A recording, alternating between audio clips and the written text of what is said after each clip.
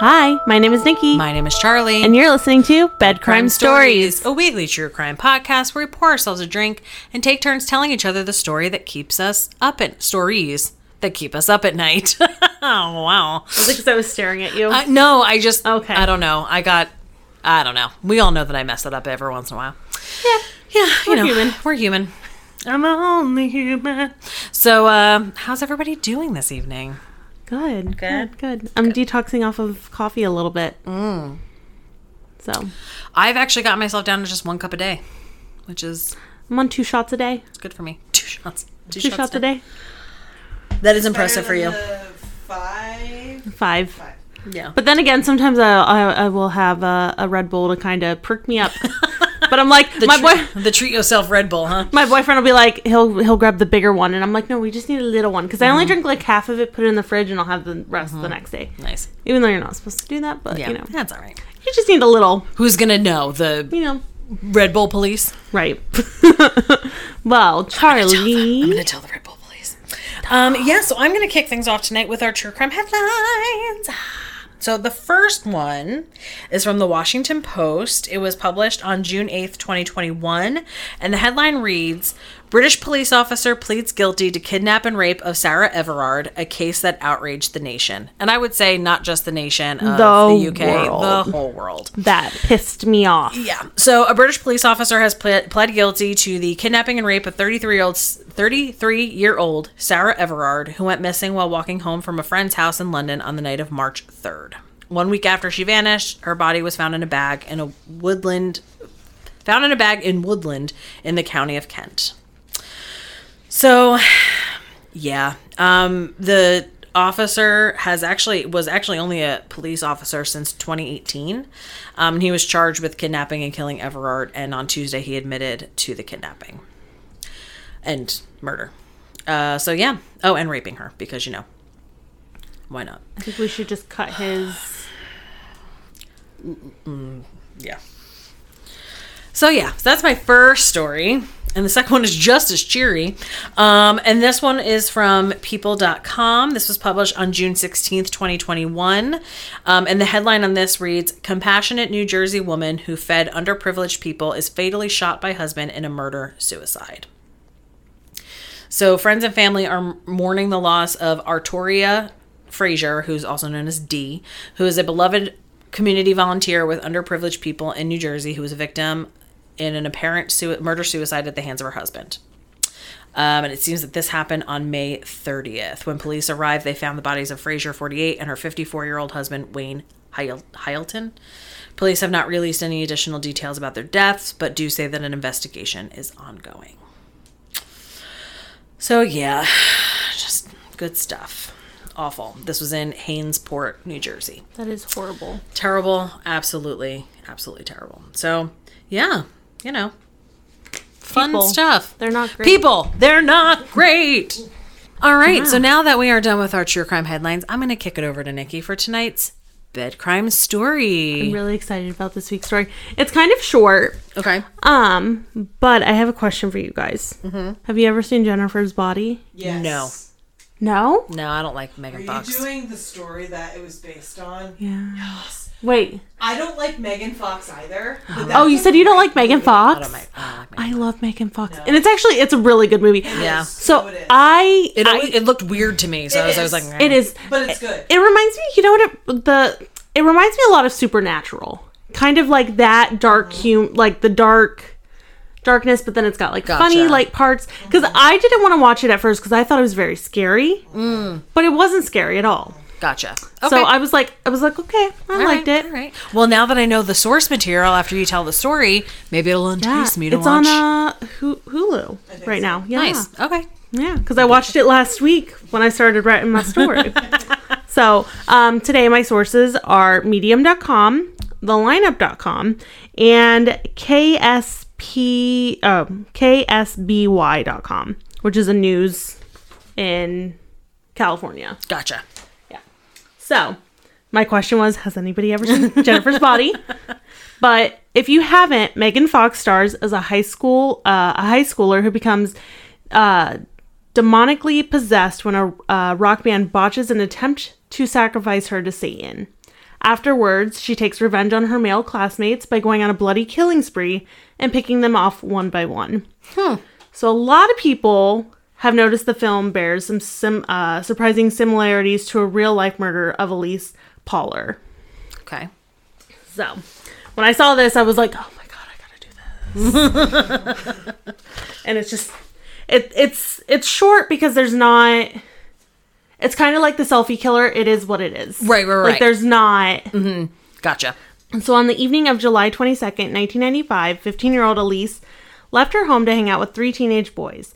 Jacob de la Schmidt, who's 16, Joseph Fiorella, who was 15, and Royce Casey, who was 17, to smoke marijuana. Okay. But, back in the day... 95, that was, yes, like... in California. Yeah. Which, you look at California now, and it's all recreational, so... Mm-hmm. But later that evening, Jacob removed his belt and used it to strangle Elise. Royce held down Elise while she struggled. Meanwhile, Joseph pulled out a hunting knife and stabbed her in the neck multiple times. Eventually, the other 2 took turns with the blade. So, yeah. So, at school, the boys openly bragged to acquaintances about committing the murder and the necrophilia, but nobody took them seriously. Oof. So, nobody believed in what they were saying. Yeah. Wow. So for 8 months, Elise's body remained in a eucalyptus grove, which I had to look it up because eucalyptus, when you think eucalyptus, you think like, you I think relaxing. Oh, well, yeah, true. Like, I was just like, oh, that just sounds like it'd be so beautiful, but her body remained in a eucalyptus grove on the Neopomo Mesa near her home in Arroyo Grande, California. One of the boys, Royce, then led the authorities to her badly decomposed body in March of 1996. Shit. Because you have to think she's been sitting outside for 8 months. Yeah. Royce told investigators that Elise cried out for her mother while being attacked. Oh my god. She was on the ground praying to God and calling for her mom. So a forensic pathologist who performed an autopsy on Elise's body concluded she was stabbed at least 12 times. Jesus. None of the individual wounds were fatal, he testified. Meaning she slowly bled to death. Oh my god. That was the saddest. So after Elise bled to death, they raped her corpse. And then the boys apparently returned to the corpse and had sex with it on several occasions. Wow. So Royce said Joseph and Jacob plotted Elise's slaying for more than a month, talking about it often while they played death metal music in a band they called Hatred. The band was styled after a group called Slayer, whose albums featured lyrics about the devil and sacrificing virgins. Joseph, according to Royce, had several books on Satanism. So one of my specific questions to Royce, said one of the investigators, was why. Royce answered, it was to receive power from the devil to help them play guitar better. Really? So it was some like devil went down to Georgia shit they thought they were doing. Wow. Yeah. Wow. By making this perfect sacrifice to the devil, they would gain more craziness or nuts, as he said an investigator, continuing to relate Royce's comments to him. That would make them play harder and play faster, and by making this perfect sacrifice to the devil, it might help them, quote, professional. Wow. Mm-hmm. So it said Elise's killing had been plotted once before, Royce said. Joseph, Jacob, and another teenager had earlier nearly carried out a plan to kill Elise. Why this girl, though? Oh, we're going to find out. Yeah. So in a plot similar to that which led to the girl's death, Royce told investigators the trio enticed Elise from her home and walked to a spot on the mesa where there was a steep ravine. One of the boys pretended to slip down the ravine as a route to get Elise to the bottom. Joseph then tossed a knife, the same one used in her eventual killing. The other teen, however, just stood there while Joseph and Jacob were saying, "Do it, do it." Royce said Elise must have thought that they were joking around and didn't report it. So Royce told prosecutors the trio plotted to kill Elise since she was a blonde hair and blue eyes, and because she was a virgin, which would be a perfect sacrifice for the devil. Wow. And she's so pretty. Such a pretty girl. Like 15. So, according to investigators, Royce said he had came forward partly because of his newfound religious beliefs, but he testified he also believed Jacob and Joseph planned to kill again. They told him she wouldn't be the only one, there would be others. Royce feared he might be the next victim because he had tried to distance himself from them. I get that. Yeah. So he didn't say, like, I don't feel like he was like... He wasn't sorry that it happened. He was just like, they're going to kill me too, so I guess I better turn these people in. I mean, that's what it sounds like to me. That's what it kind of sounds like to me. Yeah. Too. Yep. So it says a lyric from the band Slayer said, "If you're not with us, you may no longer exist." A few years after the murder, Jacob and Joseph told Entertainment Weekly that Slayer's music had nothing to do with the murder and that the murder was not intended as a satanic sacrifice. But court records show that before his sentencing, Joseph told a probation officer he had been influenced by Slayer's music. And in his confessions to investigators, Roy said the teams referred to themselves as Satan's children and had discussed killing Elise in a devil worship ceremony. Jacob himself stated in a Washington Post interview, "The music is destructive, but that's not why Elise was murdered. She was murdered because Joe was obsessed with her and obsessed with killing her." So the case garnered national attention after Elise's parents filed a lawsuit against the band Slayer, which claimed the band's music and basically made these kids murder. Influence this, yeah. Yeah, they influenced it. So David and Lisa Ann Poller claimed that the Slayer songs, Postmortem, and Dead Skin Mass gave the three detailed instructions to stalk, rape, torture, murder, and commit acts of necrophilia on their daughter. The lawsuit was originally filed in 1996, but was delayed until 2000 when the killer's trial was concluded. The initial case was originally thrown out, the judge stating, "There's not a legal position that could have been taken that would make Slayer responsible for the girl's death." Correct. He said, "Where do you draw the line? You might as well start looking through the library at every book on the shelf." Yep. Which, I mean... He's 100% true. He's Yeah. 100% correct. Right. So, undeterred, the Pollars launched a second lawsuit claiming that Slayer knowingly distributed harmful material to minors. No. So, this always reminds me of, what is it, Grand Theft Auto? That people are always like... When people do bad, like when kids do bad things, they always blame it on Grand Theft Auto, and I'm like, it's a game, like, right. And if people can't tell the difference between a game and real life, then like, there's a lot more happening there. There's a bigger issue than that, yeah, for sure, yeah, for sure. So it says in 2001, in a ruling eagerly watched by the entertainment industry, a judge said lyrics written by the heavy metal band may have been offensive, but they did not indicate three teens to murder. Agreed. Slayer's lyrics are repulsive and profane, Burke wrote in his 14-page decision, but they do not direct or instruct listeners to commune the acts that resulted in the vicious torture murder of Elise Poller. Wow.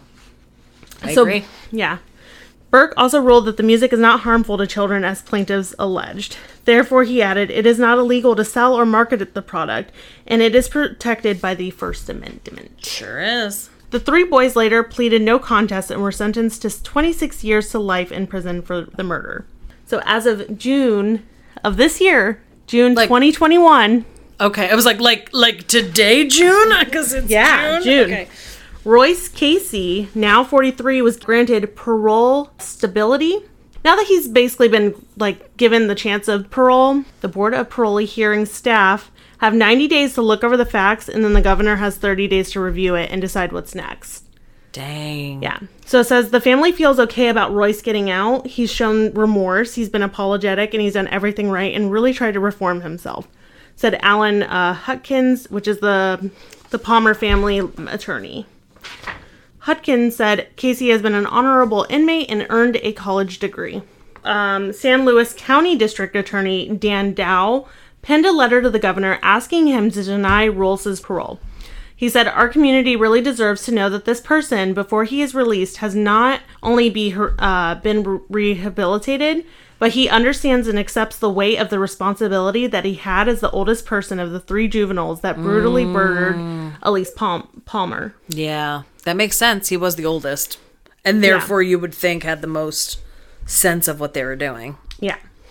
So it says if he's released, he reportedly plans to move to Los Angeles and work in drug counseling. Yeah. Change your name.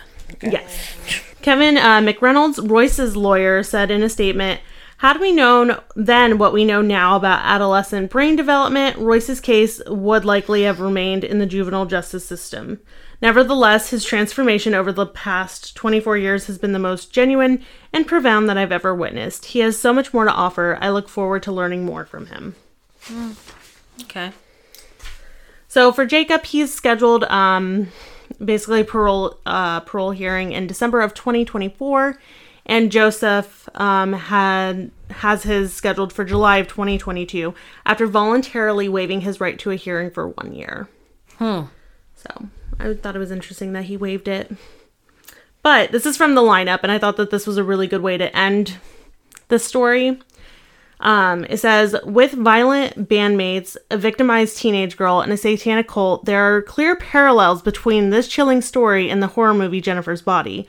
Although there are some profoundly silly elements to the movie, there's something undeniably satisfying about seeing a teenage girl turn the tables and take the power back from her tormentors. Something that Elise unfortunately never had the opportunity to do. So that is my story this week. Shit. Caller. Well, I will tell you, you have influenced me to go and watch Jennifer's Body. I watched it and it was a really good movie. Interesting. And because she So does, good. she takes revenge on those who did what they did to her. Interesting. And it's a really good movie. It is, yeah. Yeah. I think you'll like it. You will. All right. It's not super scary. Yeah. I watched it, and I Yeah. watched it by myself, and I was like, it's probably like one of my favorites right now. Yes. Too. And one of the things that I was also reading about that movie is like they thought that it was gonna be as like this big movie when it first came out, and nobody really, and it kind of has gained like a cult following behind it. I did know that about it. And also, isn't the director of that somebody, hold on, Diablo Cody. She's the writer of it. Diablo Cody is the writer of it. She's the one who wrote Orange is the New Black. Yeah. Because they basically wanted it to be more of like a feminist, Yeah. but then they sexualized Jennifer a little bit. Well, But, welcome to the media. Well, very good story, Nikki. Thanks. Thank you so much for that one. Like I said, I am You're going to go watch Jennifer's all in. Body now. I'm all in on Jennifer's Body, which sounds really weird. Okay, so well, okay, I guess that's it for this week's episode. So find us on social media, Instagram, TikTok, and Twitter.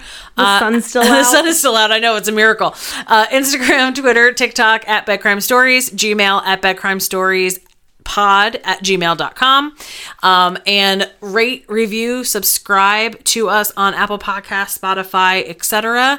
Send us feedback via Gmail as well. That would be kind of cool too.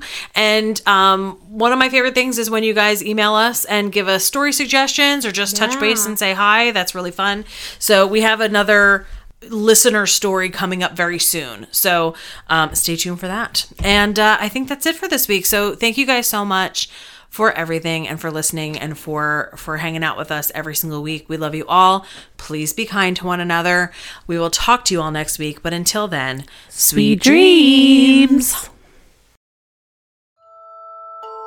Our theme song is the song Industrial Music Box by Kevin MacLeod at incompetech.com. Licensed under Creative Commons by Attribution 3.0. creativecommons.org/licenses/by/3.0.